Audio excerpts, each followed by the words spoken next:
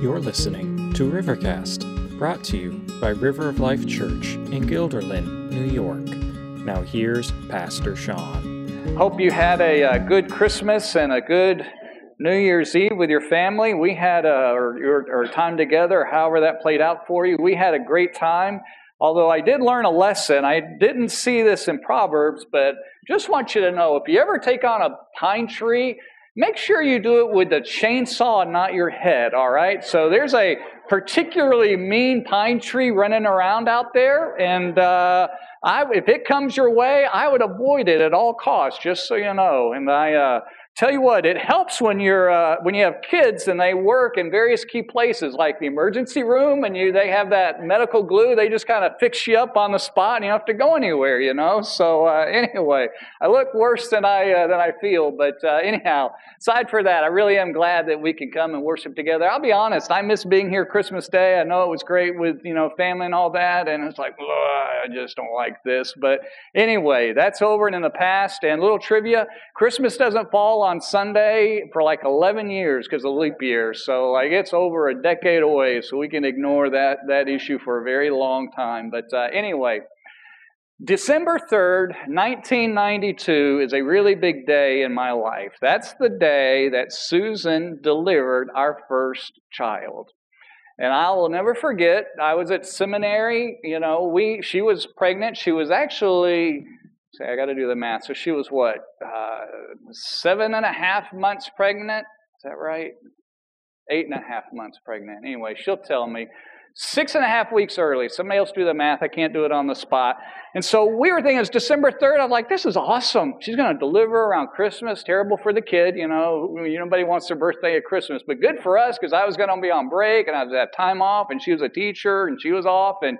But somebody forgot to tell our kid that was the plan, because she came on December 3rd, and we drove to the hospital at Albany Med, and we were living in Schenectady at the time. And it's just so amazing how God takes care of you. The insurance we had at the time, I don't know if this was legal now or then, but it was weird. Like, we had to go to a hospital that was we could never be more than an hour away from the hospital. And so we lived in Schenectady. I was pastoring a church, restarting a church in Bennington, which is an hour away. So we thought, okay, we'll pick a hospital halfway. Happened to be Albany Med. And with her going 6.5 weeks earlier, my daughter ended up in the NICU, and she'd end up going to Albany Med anyway. And so God just takes care of little things in your life and just provides. And I learned quickly and felt the pressures of being a dad at the ripe old age of 24.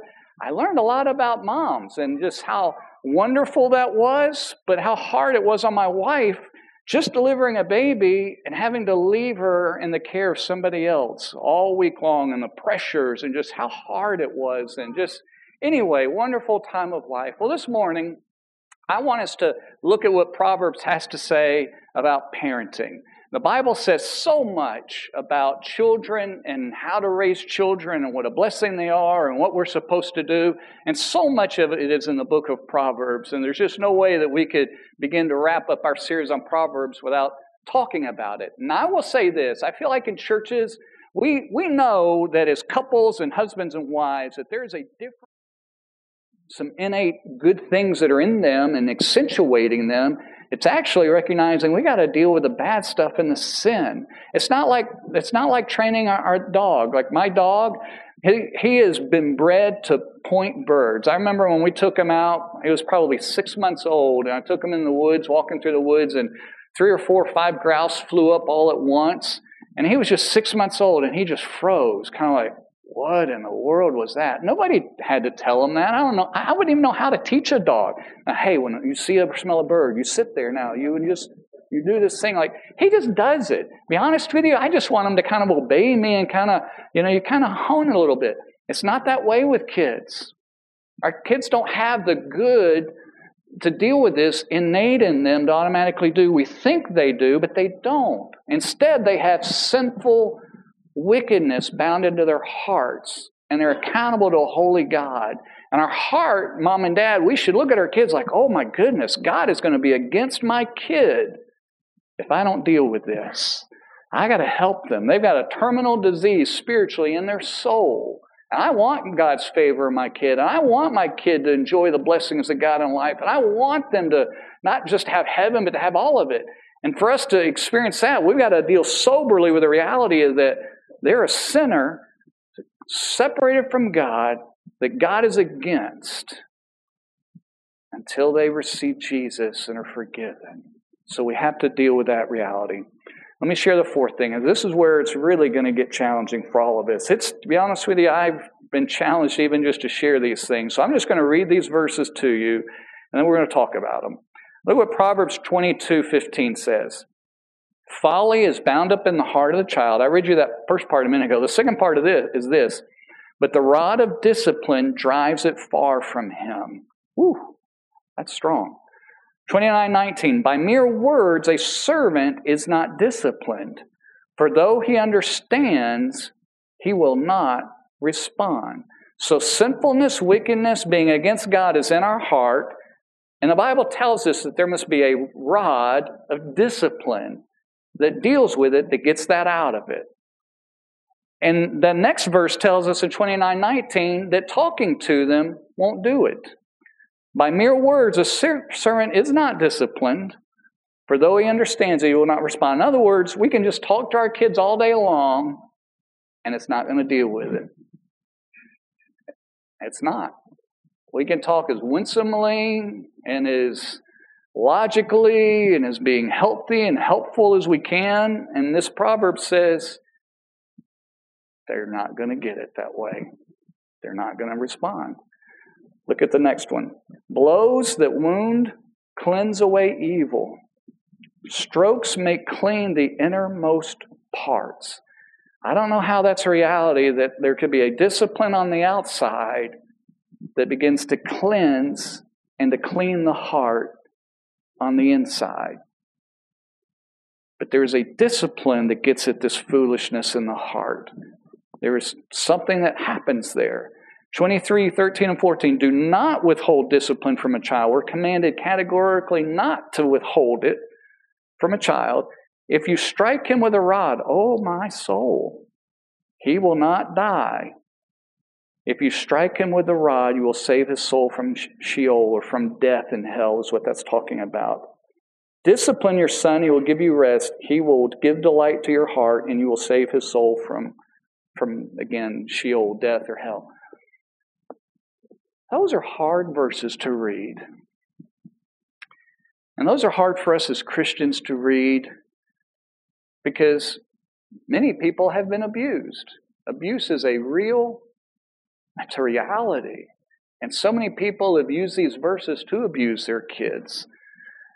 But the Bible's also giving us some clear things here. Like, God did not beat around the bush on this. He was not vague. He was really clear about this. That if we're going to be good parents, we're going to have to learn to embrace discipline, and it's going to have to be painful or cost our kids along the way. That there's no way to avoid that. In fact, it's even worse than that. It's harder than that. In chapter 19, verse 18, listen to this. It says this. It says, discipline your son, for there is hope, and do not set your heart on putting him to death. In other words, if we set our heart like, I just can't bring myself to discipline my kid. I can't do that well. It hurts me to do it. I love them so much. I just want to care and love them. And that's a real emotion. That's a reality that parents go through. But when we set our heart that way, we're setting our heart on their death, on their demise. Because we're basically saying, as a parent, yes, I see that you have terminal cancer within you, but I can't bring my soul to have you operated on, to have that removed. And so therefore, I'm just going to ignore that. And you're going to have to suffer the consequences of it down the road. When we don't discipline our children well, and I'll talk a minute about that, then we are setting them up for complete failure and destruction in the rest of their life. When we think that somehow that we can just talk with them and reason with them, especially when they're really young, we're kidding ourselves. In fact, we're leaving them to their own devices.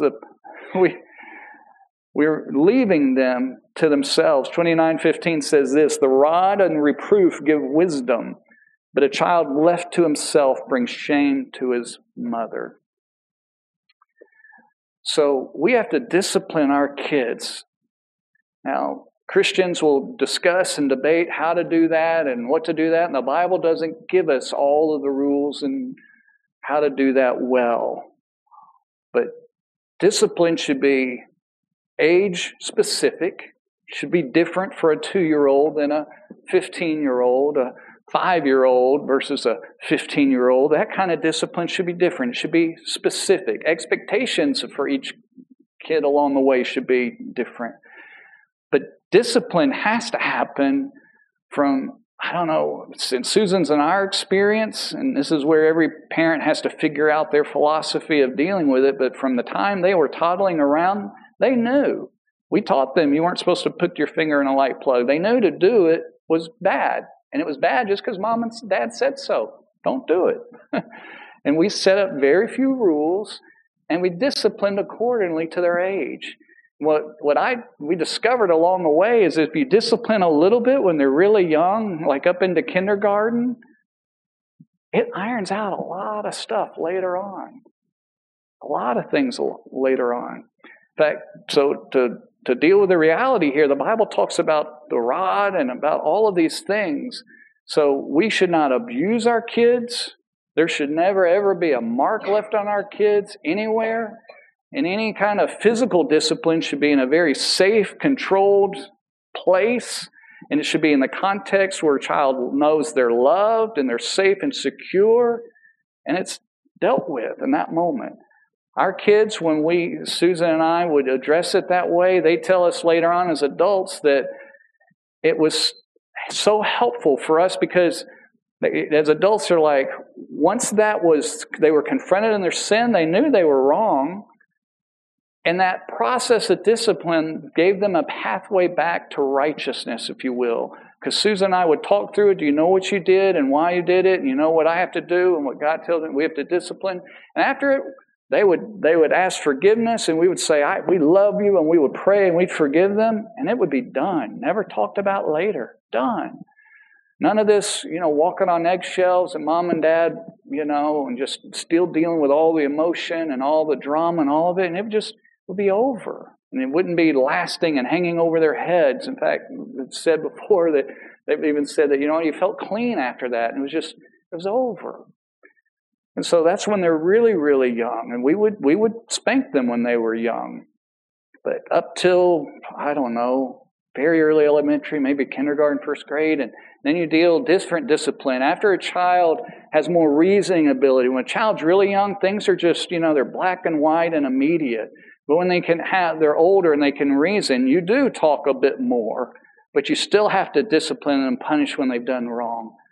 But I tell you, if you do well in those early years, generally you avoid so much in the later years. So what about in the middle of that? Oh my goodness, it's already 11, so I'm going to move on from that. I'm not going to give you more examples, but it's got to be age specific. It's got to be in the context of love.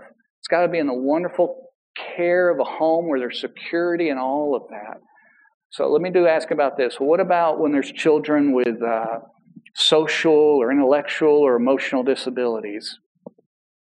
Discipline for them will need to fit wherever they are related to those issues in their life.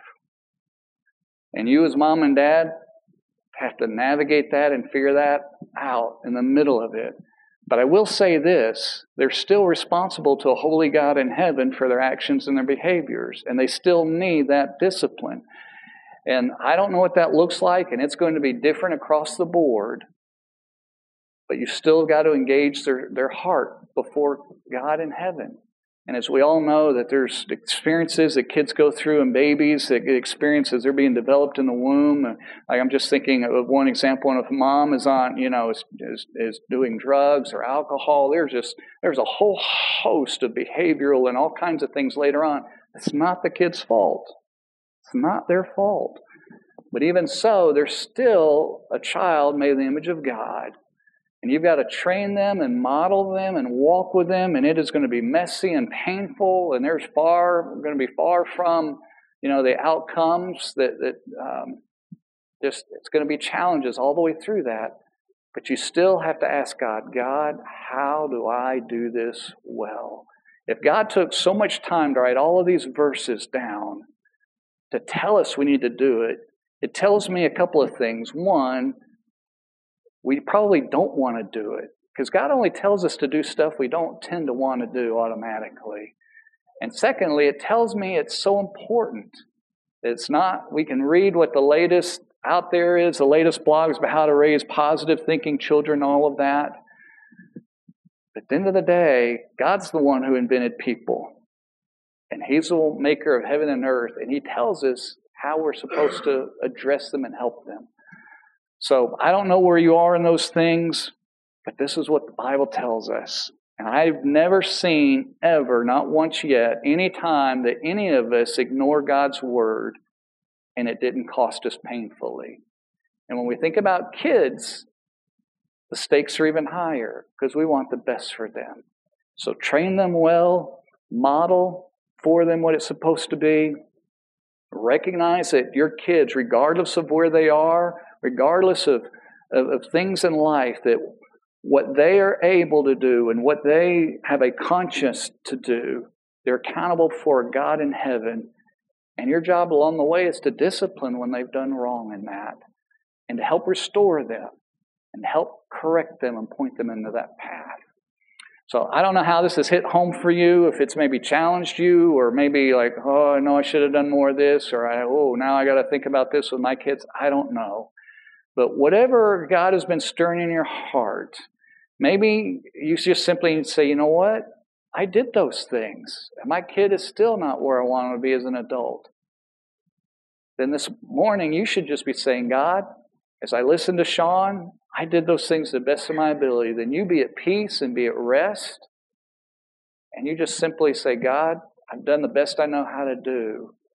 I entrust my kids, my adult kids, to you. Maybe that's your response. Or maybe you've got young kids at home that you've not sat down and worked through all of that, how you're going to handle all of these things. And your response might need to be, God, help us to do those things well. I don't know. But whatever God has been talking to you about this morning, respond to Him. I'm going to give you just a minute or two on that for yourself. But we also want to celebrate in the Lord's Supper today. We always do it the first Sunday of the month. It's kind of a hard left-hand turn.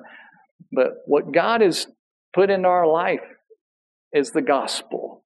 And just as a home should model that gospel, not behavioral perfection, but the gospel changing imperfection. None of our homes are perfect. All of them are messy. And Jesus comes, and kids should experience the gospel, the forgiveness of what Jesus died on the cross for us, and what that change looks like, and how we can live that life out. And the Lord's Supper is just an expression as a bigger family that none of us are perfect. And we have all made all kinds of mistakes and sins, and that Jesus still loved us. And He died on the cross to forgive us our sins. And as His children, the Bible tells us even now, He still disciplines us because He loves us. And He doesn't want us to just go down that road disobeying Him. But He does it because He loves us, to bring us back. And so this gospel that we're going to celebrate in the Lord's Supper, it's that picture of Jesus dying for us and rising again. So as you think about what we talked about with kids, think about that as well. I'm going to give us a couple minutes just to quietly where you are to pray and think about all of those things, and then we'll participate in the supper together. So go ahead and bow your heads if you would, and close your eyes. Lord in heaven, I thank You that Jesus forgives our sins. And Lord, we've talked a lot about parenting today, and I have plenty of failures as a parent. But Lord, the encouragement that I have, that I want all of us to have, is that You're bigger than all of our mistakes. And the gospel still saves and changes lives. You're even bigger than the issues that our kids might have been born with that are not their fault, that we talked about. And Your gospel and Your grace is still bigger than all of that too. Lord, our lives are so messy and they're so difficult. And Lord, I feel like parents walk around with such guilt, and I sure do not want to add to that today. So, Lord, wherever any of us have done wrong or failed, forgive us and help us to have that restoration. And Lord, I pray that the false guilt will be removed. That inasmuch as we've done the best that we can do to point them to you, to model and live that out, till we leave our kids in your hands as adults. They're not our responsibility at that point. They're yours. So, the Father, help us, I pray, to live our life, to invest, and to really to be where we need to be with our kids. And Lord, as we celebrate this supper, I pray that it's an encouragement to us, that Jesus changes our lives, and He wants to change the lives of those around us, even through the years. Lord, I pray this in Jesus' name. Amen. Amen. Steve's going to come and close our service out for us. Come on, Steve. Everybody, it's, as it's the new year, it's often a time of kind of reflection, adjustment, correction, right? It's often a time we kind of start with new beginnings. And I think today's message really on parenting and on God's format or template for us parenting, it's kind of a great word as we see the new year, right? It might be a time for us to reflect on our own parenting, right? Are we doing it the way God has laid out for us? Do we need to adjust? Do we need to correct? It's never too late to make adjustments and to make sure that we're following the template that God's laid out for us, that we're helping to train up, model, hold accountable, and discipline, right, our kids, ourselves, and make sure that we're following God's word. And I think that's a great word of wisdom to kind of focus on this week as we celebrate the new year.